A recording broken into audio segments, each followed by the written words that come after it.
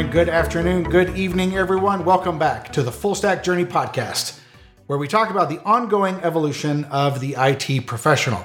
Thank you so much for listening today. I am your host, Scott Lowe, joining you from my incredibly fancy recording studio, aka my home office in what will soon be snowy Colorado, as we're expecting winter storm to move in later today. My goal today with the podcast, though, is not to tell you about what's happening in the weather in Colorado, but instead to help equip and prepare you, my listeners, for your journey of learning across the full stack of technologies that are present in today's data centers and public cloud environments. Now, as you know, we have a couple different types of shows that we do here on the Full Stack Journey. Some of them are more career focused, and they talk about somebody's career journey, the lessons they've learned, the transitions they've made, why they made those transitions, and generally, how we can gain something from those sort of journeys. But we also do podcast episodes that are more focused on a specific technology, and today's episode falls into that category. So joining me today on the Full Stack Journey podcast, I have Dan Moore, and Dan and I are going to have a conversation about a topic that many people like to overlook, and it's authentication. So, hi Dan, how are you doing today? Great. Thank you so much for having me, Scott.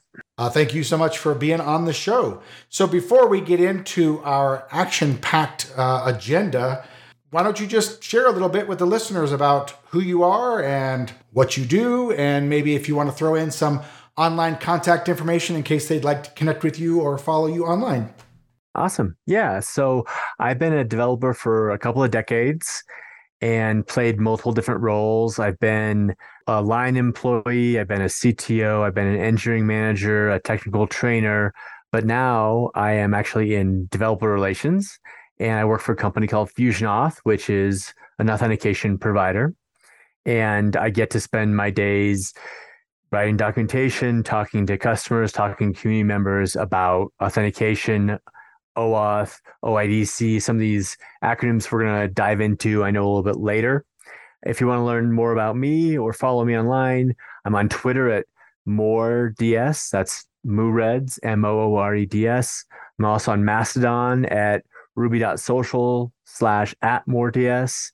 And fusionauth.io is where I publish most of my content nowadays. Awesome. Thank you, Dan. Appreciate that. Listeners, we'll have links to Dan's social media profiles and such available in the show notes. So feel free to find Dan online and follow him or connect with him as you would like. So Dan, I like to do a little thing with my guests just to kind of get listeners a little more familiar with you. And it's just a few sort of quick, A or B choices, kind of get a feel for who Dan is. So first we'll start with, the quintessential techie question, and that is Star Wars or Star Trek? I got to go with Star Trek. Okay. All right. That's fine. I haven't officially polled the listeners, but I would imagine they are probably split about 50-50 because, there you go. This one is an ABC. So Linux, Mac or Windows? So actually I use Mac at work, but on my home PC, I have Windows, but the first thing I do whenever I get a new Windows machine is immediately install Git Bash. So maybe it's A, B, and C. I don't know. Well, that would lead me to the next question, which was your shell of choice, which I'm guessing then is Bash. If I guess on the Mac I have to use ZSH because that's standard, but Bash is kind of where my heart is. I use VI key bindings in Bash because I love kind of the muscle memory that I get from using the same editor and the same key bindings across my shell. Gotcha. All right. Well, that's perfect. You've given listeners a great, sort of thing there. We know, Bash, VI, and the first thing you do on Windows is you install Git and Git Bash. So there you go. I was expecting you to say first thing you did on Windows was install or enable WSL, but maybe that's number 2.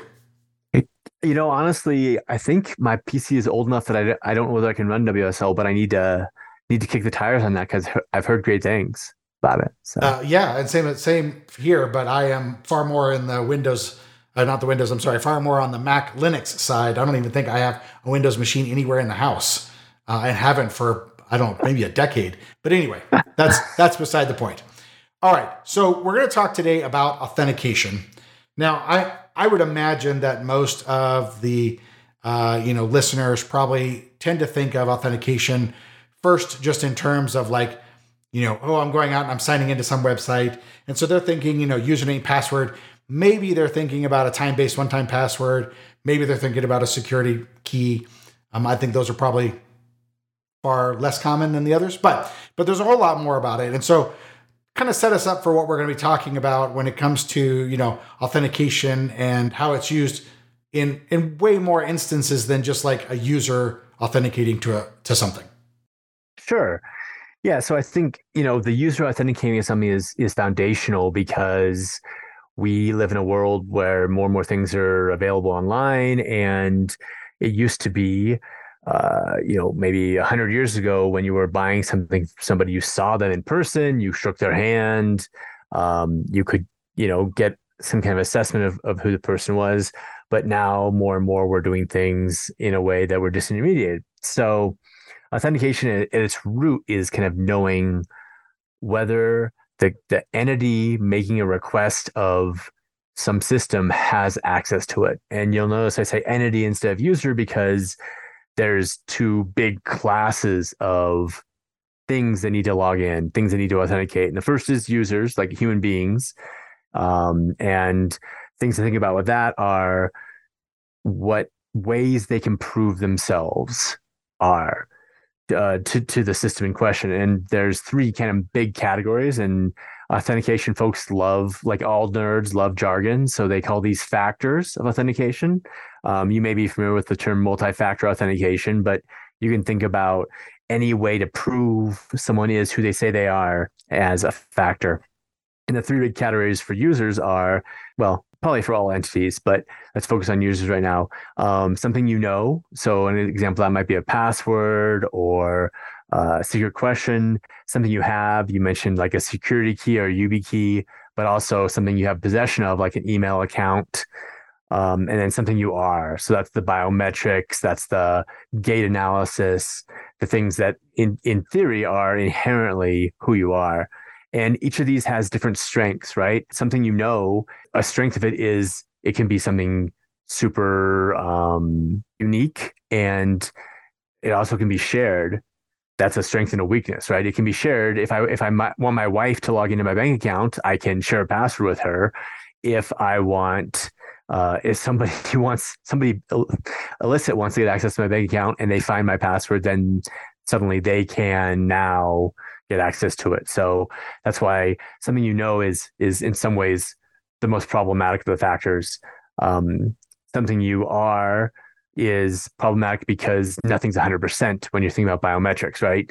Face ID, fingerprints, they're all like basically have a threshold, right? So they get a pattern from you, and then they have a threshold where if they see another fingerprint, another face, or another gait, or another retina, then they assume like if it's over 90% or 95% or whatever the threshold is, that's you. And that can be problematic in a couple of ways. And then something you have is good because it's harder to share, but that also makes it tougher too. Anyway, so that's kind of users. And then there's this whole other class of things that need to authenticate, which are entities, not entities, pieces of software, right? So that's programs.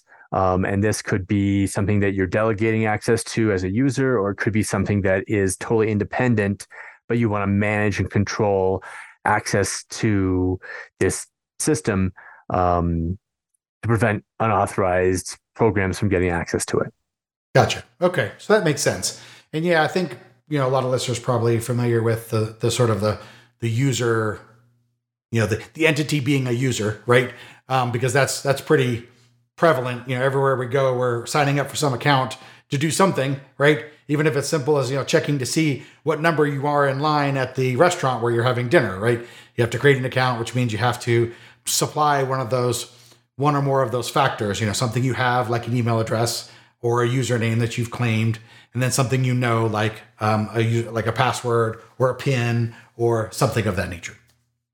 I think probably not so common is this idea of, at least maybe not, maybe it's more common than I think, but this idea of service to service authentication or the entity being a program, right, not being a user, and then now you're having to I would imagine there's probably like a whole additional sort of class of considerations that you have to think about beyond that because, well, I mean, it's one thing when it's interactive, it's another thing when it's non-interactive, right?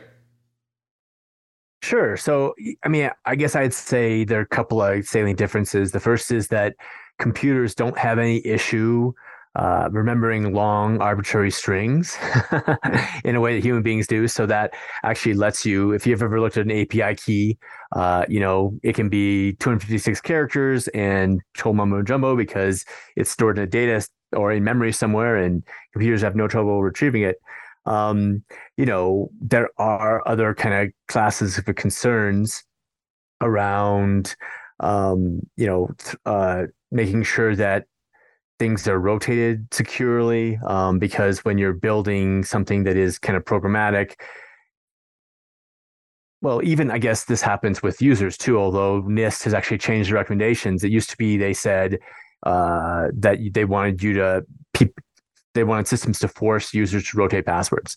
Now they say it just leads to insecure passwords because people will pick the same password and then add a one or a two to it. But with computers, we have no such problem. So we can force kind of time-based rotation, and that increases security because if someone happens to get access to that key for a period of time, well, it's only good for a certain period of time. Other things to think about is actually in some cases we want to associate a user with a service, and this is kind of on behalf of semantics.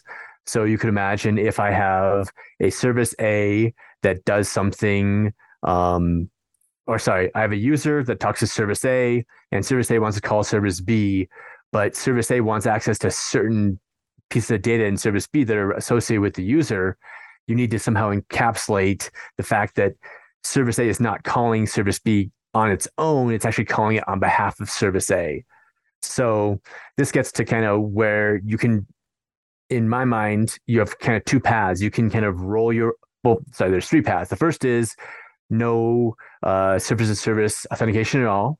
And for some class of data, this is okay, right? This is like an open web page, right? No one cares. You want the data out there, but since this is the conversation about authentication, let's set that one aside because that's essentially that's like multiplying by zero, right? Um, then the second class is API keys. Actually, I should be careful here. There's also you can do some things if you're not out on the wild internet around like IP locking and NACLs and network-based controls, and we can dig into that if we want. But that kind of gets much harder to do if you're in the world of SaaS, if you're in the world of public cloud, as you mentioned. So people have moved to either using API keys or using standards like OAuth and OIDC. And there's trade-offs between either one of these. API keys are great. They're simple to understand. They're fairly simple to implement. But what I've seen is that you basically start out with kind of a single, a set of a string that's assigned to each piece of software that wants access to your system, right? And then you say, well, actually, maybe you do that for one system, and then you realize you're going to build that in for another system and a third system. Then you want to centralize it.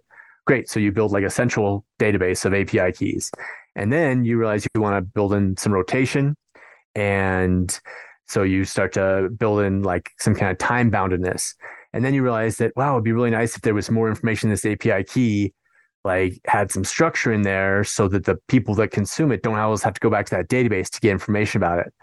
And then you might say, well, I want to, I want to build in, a way for, I have these API keys that expire, but I want to be able to refresh them without the user or the client application kind of logging in again, or re-authenticating with that central server. And then at the end of the day, I would say, congratulations, you built OAuth. You basically kind of brought in all these patterns, which people, codified in 2012 and have been building on since.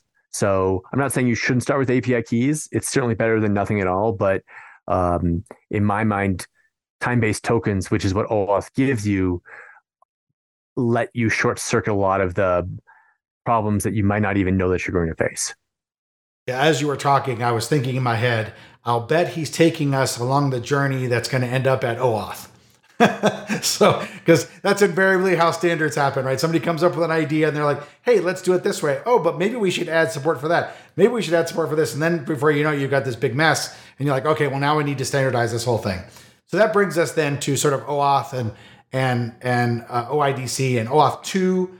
I don't know. Do people generally just use OAuth to refer to both, or is that a second version, or what's the relationship between OAuth and OAuth 2? Yeah. So most people nowadays, when they say OAuth, they mean OAuth 2. OAuth 1 was a standard that I said OAuth 2 was basically created in about 2012 is when it was first moved through the IETF and published there. OAuth 1 happened a couple years earlier and had some drawbacks, and OAuth 2 made some different design decisions. So I think the only major website that I know of that's using OAuth 1 is Twitter's. And even they're starting to move off to OAuth 2 for some things. So yeah, I'd say call it OAuth 2.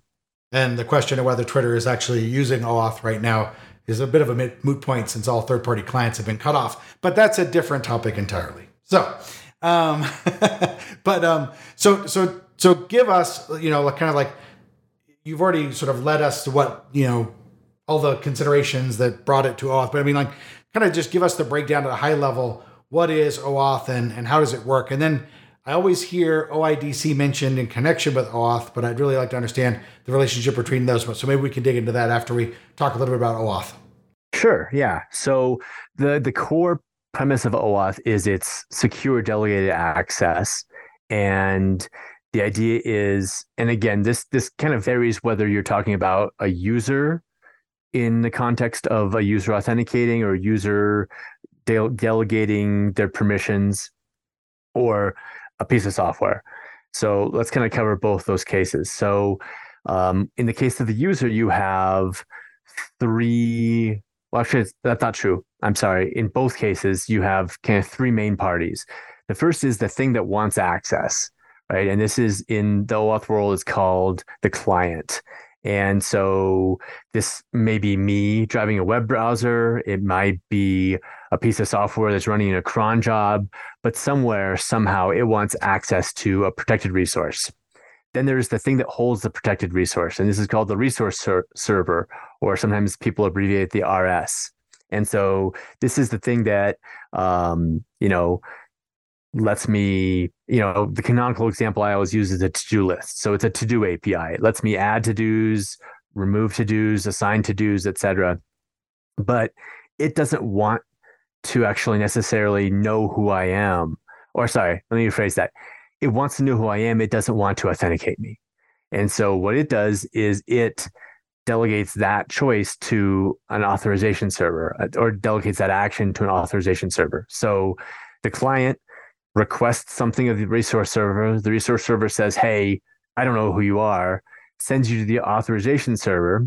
The authorization server then authenticates you, again, using those factors, any combination of factors that it requires. And that's one of the strengths of OAuth is that authorization server can evolve over time, right? 10 years ago, no one was using MFA.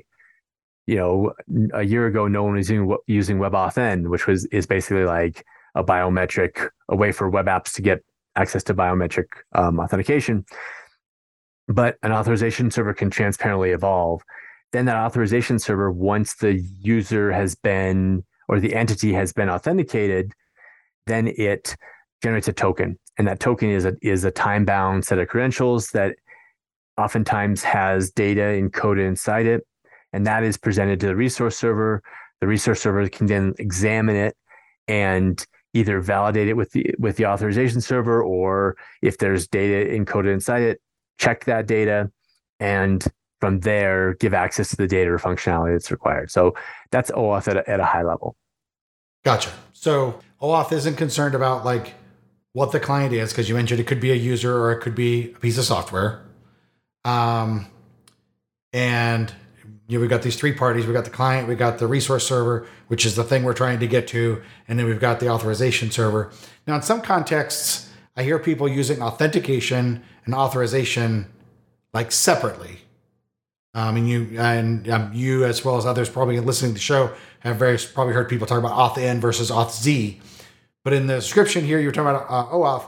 You use the term authorization. Was that intentional? And do we need to be thinking about the two of these, or it doesn't really matter? I'm thinking. Well, I don't know. I'm still thinking about it. What do you think? Sure. So the reason that people say OAuth is an authorization protocol and not a authentication protocol, even though authentication happens at the authorization server, is that the token doesn't necessarily need to have any user information in it, right? It could just say, yes, this entity is able to access these to-dos. Now, in my experience, it's very uncommon for that to be the case. It's very common for that token to have user data kind of mapped into it. But that token could be stored off and saved and presented later. So you don't have any kind of notice about the authentication event other than it happened at some point to generate that token. So that's where OIDC comes in, because OIDC has a little more guarantees about the user and the fact that there was an authentication event and the user has chosen to give some of their data. OAuth was designed for a world where the resource server and the authorization server and the client aren't necessarily all owned by the same entity. Now, in this world today, lots of people are choosing to implement OAuth within their own application. So it's just one more component, and they have this authorization server. So their PII is isolated, but the resource server is owned by the same company. And then there's a native app that is run by the same company. And the browser app is, in that case, scopes don't matter as much, because scopes are all about the user at the authorization server knowing what the client is asking for. So you could imagine that in this to-do app, application, there may be a client that is editing and adding to-dos. And so that client is going to ask for a scope to basically be able to add, edit, update to-dos. There may be another client out there that only wants to sync to-dos to your calendar. And so it may ask for a scope only of to-dos. Now, this kind of interoperability is less common, I think, than maybe the people who are building OAuth thought it would be.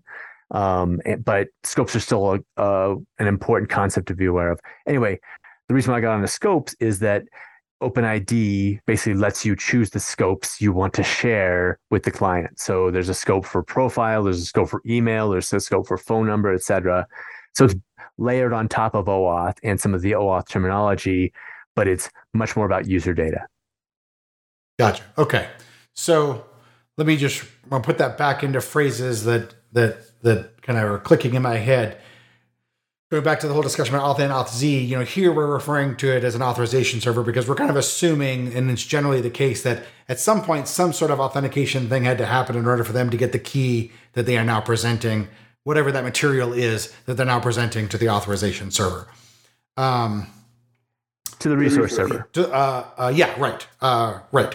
And so sort of the building on top of OAuth 2, then we have OIDC, which is now kind of, OIDC seems a little more tailored towards the instance when the entity is a user as opposed to a piece of software, right? And so we've got these ideas of scopes, like I want a scope for the email address or the profile or whatever that is around what we are exposing or what data we're allowing the client to access. Is that accurate, right? Yes, and the way that I typically see this done is the OIDC. You're going to be the OIDC information is used by the client, right? It's used by the client to identify the user or display stuff to the user. Whereas, and you tend to get both, right? You get an access token and an ID token, whereas the access token is presented to the resource servers. But you wouldn't necessarily see that approach used when the entity is a piece of software, right? Correct. Right. Okay. And the reason for that, and actually this probably is worth mentioning, like the way the OAuth works is the standard actually defines different they call them grants, which you can think of as like workflows. Like, how does this dance between the client and the authorization server and the resource server work? And in a lot of cases, different grants make sense for different types of use cases. The authorization code grant is the one that we recommend for any time when a user is involved. And when you're just talking about software, then we're talking about the client credentials grant, which back before I started working for this company and I didn't really know anything about OAuth at all, that's the one that clicked the most, because basically the client credentials grant is a username and a password that gets you back a token that's time bound that you can then use other places. But whenever you need to refresh it, you can just kind of use the same grant again. Gotcha. So client credentials grant is like the, well, it is. I wouldn't say it's like it is the username and password equivalent that we would think of, but being leveraged typically by a piece of software rather than by a human or. Yeah, which means they can have really, really long passwords and really, really long usernames. Yeah. Yeah, because, again, to your point earlier, computers don't have a problem remembering that kind of stuff. It doesn't have to be, memorable or anything of that nature. So they have no problem generating hard passwords.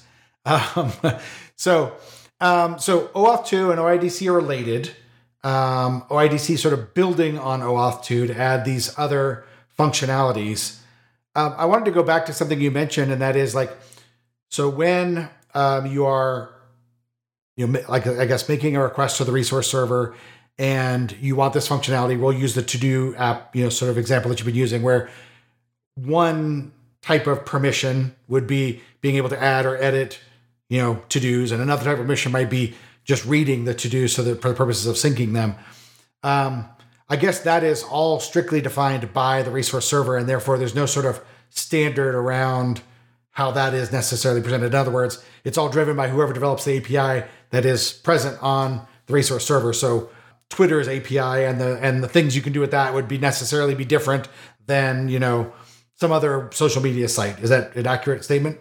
So again, back to the jargon, like the things that are encoded in that token that you can get in a variety of ways, they're called claims about the holder of the token, basically. And there are some that are standardized, but they're kind of few and far between, right? So one standardized one is who issued this token. Another is who this token is for. Another is like the time that this token is valid for. And so those can be checked in kind of a business logic agnostic way, but everything else, like the scopes, anything else, you may have custom claims, right? So for Twitter, there may be one that says, you're a verified user or you're Elon's friend or whatever. And then for the To app, it may say like super admin or something like that. All that business logic about checking those permissions, that's all on the developer of the resource server to do. Gotcha. Okay. So there may be some subset that are standardized, but there's going to be a whole bunch more that aren't necessarily standardized. By the way, the token that you're referring to, are we talking about a JOT here, a JavaScript web token? It could be.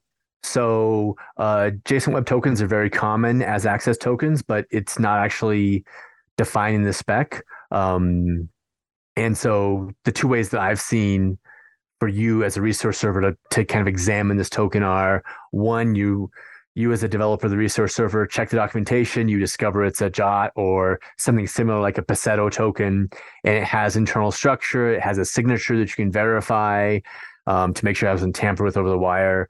And so you go ahead and do that there, and that scales very nicely. The other option, it does have some issues with kind of staleness. The other option is you don't check the documentation or you're not sure, but you can actually pass this token back to the authorization server and say, hey, give me information about this access token. And the authorization server can look at stuff and send it back. And in both cases, they tend to be, you're basically examining a JSON object at the end of the day. But with it's called introspection. When you send it back to the authorization server, you don't have to do the signature check because the authorization server is the thing that issued the token anyway. So why would it need to check the signature of something it issued itself? It just looks something up in the database. Gotcha. So that makes sense. So the token, it could be a JOT, but it could also be some other kind of token.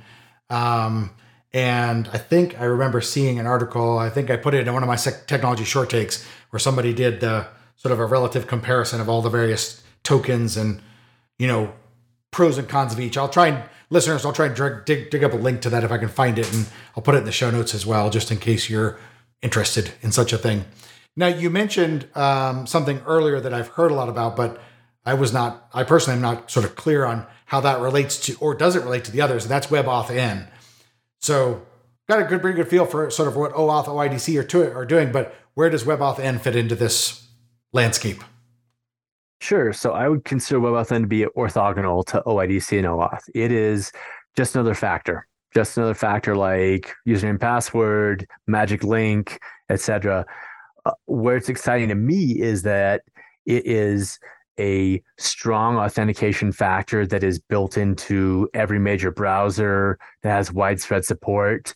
It was codified. I think they started working on it in 2015, but I think it was codified by the W3C and the FIDO Alliance, which are the two other standards bodies, in 2019. But it's really seen a lot of rollout, and now it is really widely supported. And so the win with WebAuthn is that I'm going to wave my hands a little bit, but like basically you have a piece of hardware that has the ability to create private keys and share public keys. And an example of that is a fingerprint reader on an Android phone, Touch ID on a Mac, Face ID on an iPhone. These all have ways to authenticate a user. I'm sorry, I'm playing fast and loose here. The iPhone, the Mac, the Android device all have ways to generate those private keys. They tie those private keys to ways of authenticating someone, like Touch ID, like Face ID, etc. And so what happens with WebAuthn is a website can say, "Hey, I support I will support WebAuthn. Do you support WebAuthn browser?" The browser said yes, and then the website can say, "Okay, well, let's set up a WebAuthn basically registration for this user," and then the browser, once that's initiated, and it's just a JavaScript call, the browser talks to the OS, and which eventually talks to that piece of hardware, which is called an authenticator. And the authenticator creates a new private key. There's some association around like the host name of the website, and then passes the public key and some other information back to the website. Website can store that off, and it's a public key.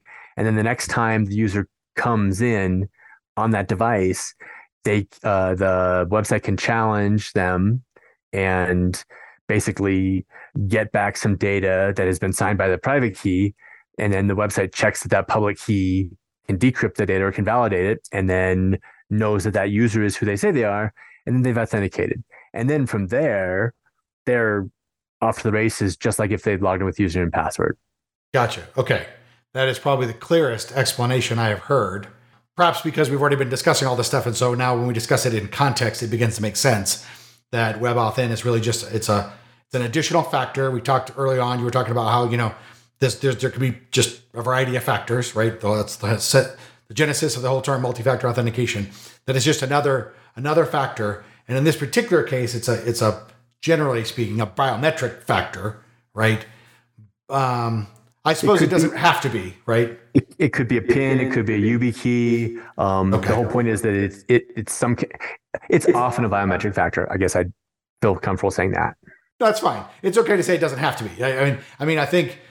I think generally it probably is going to be because of the push around biometrics that we see everywhere with fingerprint readers and that sort of thing. But it's okay to say technically it's not required to be. That's fine. But having this additional factor, and then having that underpinned by some public-private key magic, right? That makes sense. It's in my head, I think of this a lot as like that authenticator, whatever that is you were talking about on the phone or the laptop or whatever it was, almost being like performing the same thing that unlocks your SSH private key that you're then going to use to authenticate an like that you would use when you're doing SSH private key authentication, right? It's making that available for there to be some data sent over with the private key. Public key checks it. Oh yeah, yes, you're valid. Okay, now I know that you are who you say you are because mathematically we've proven that. And then bam, off you go. I mean, is that a reasonable sort of summary? Yeah, I think that's a great way to put it because the biometric authentication or the PIN or whatever is very equivalent to the passphrase that you're going to use with the SSH example. So that's a great way to put it. And I mean, even in newer systems, you could even use a biometric piece to unlock an SSH key. So they have a lot of similarities in that regard. I'm sure the underlying mechanisms or the specific code and way it's done is all different, but at a high level, the concept seems very, very similar. So that's super useful. Thank you. Now I'm going to sort of blindside you a little bit because I didn't prepare you ahead of time, but I'm just wondering, you've got Apple and others talking about this idea of passkeys. I don't know if you know anything about those and where they fit in here.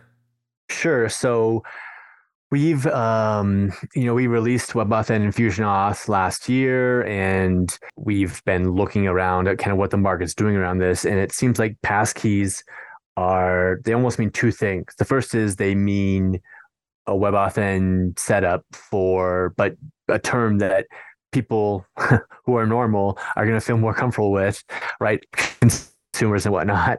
And then there's this other concept of like, if I use Touch ID to log into website A, B, C, and I give it my public key, which corresponds to a private key that's held on the Touch ID system on the Mac, what happens if I drop water on that Mac, right? What happens if that fingerprint reader goes bad and I can't fix it?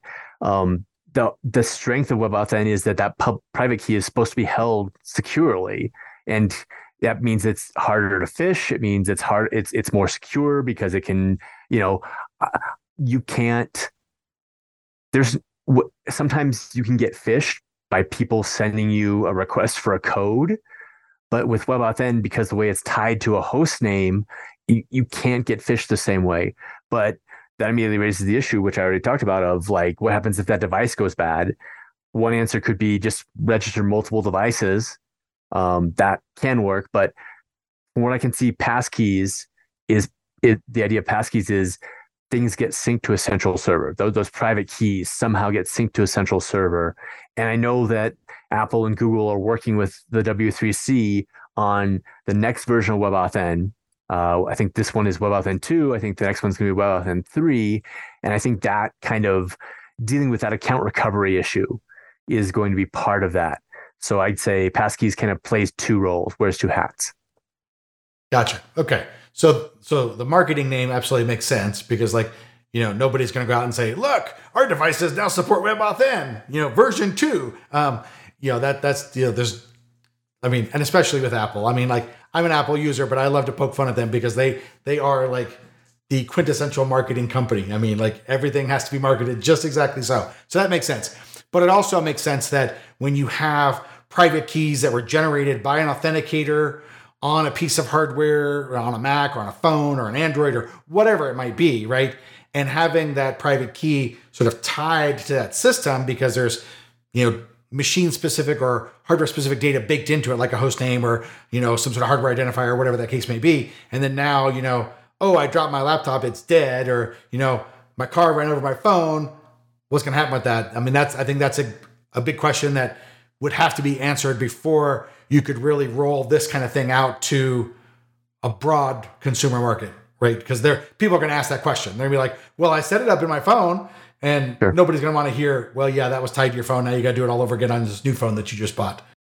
I guess I'd say two things, or maybe three. First, I'd say actually Best Buy for a while did have a login with WebAuthn button, which we were kind of surprised by, but they have since changed that now. And I think it says login with biometric authentication. Second thing is that I think that rolling it out to consumer audience, it depends on who the audience is.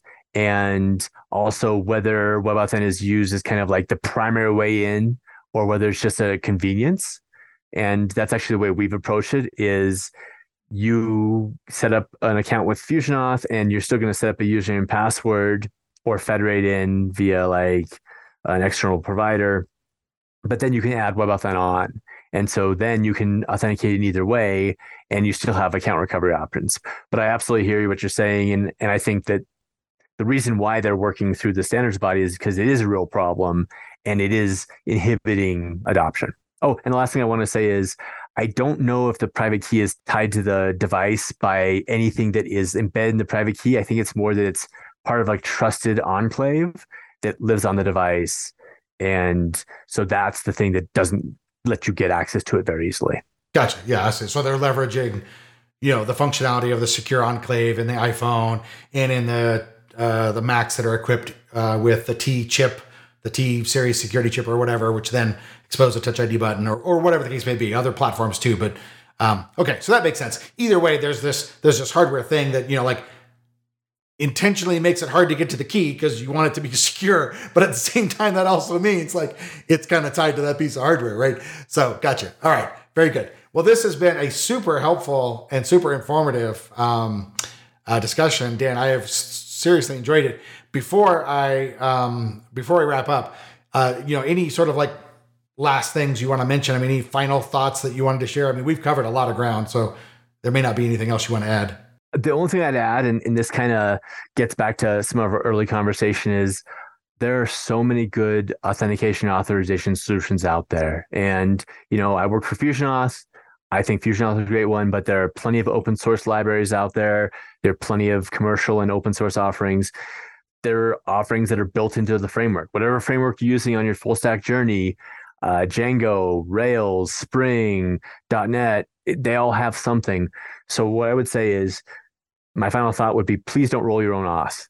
Like, unless you want to do it as a learning experience, which is totally cool, but and trust me, I'm a developer. I understand the pain of reading someone else's documentation and trying to figure out how to configure it, as opposed to just writing the code yourself. But authentication is a lot more complicated than you think it is, and there are a lot more edge cases, and there are a bevy of open source and free and commercial solutions. So that would be my final thought: is please don't roll your own auth. I mean, given that we're dealing with keys and signatures and all of that, I think this is a reasonable corollary to don't roll your own crypto, right? 100%. Yeah. All right. So Dan, just remind listeners again real quick where they can find you online. Sure. So you can find me on Twitter at MooreDS, MooreDS, or on Mastodon at MooreDS, spelled the same way, at ruby.social. And I do a lot of writing on FusionAuth.io. We actually have what I consider to be a really great intro guide to OAuth that I'll add to the links or I'll send to Scott to add the links to the show notes. But FusionAuth.io is where I spend a lot of time talking about OAuth, and we spend time educating developers. Perfect. Awesome. Thank you, Dan. Appreciate it. That's it for this episode, listeners. I want to thank you once again for listening to the show, for joining us for another episode.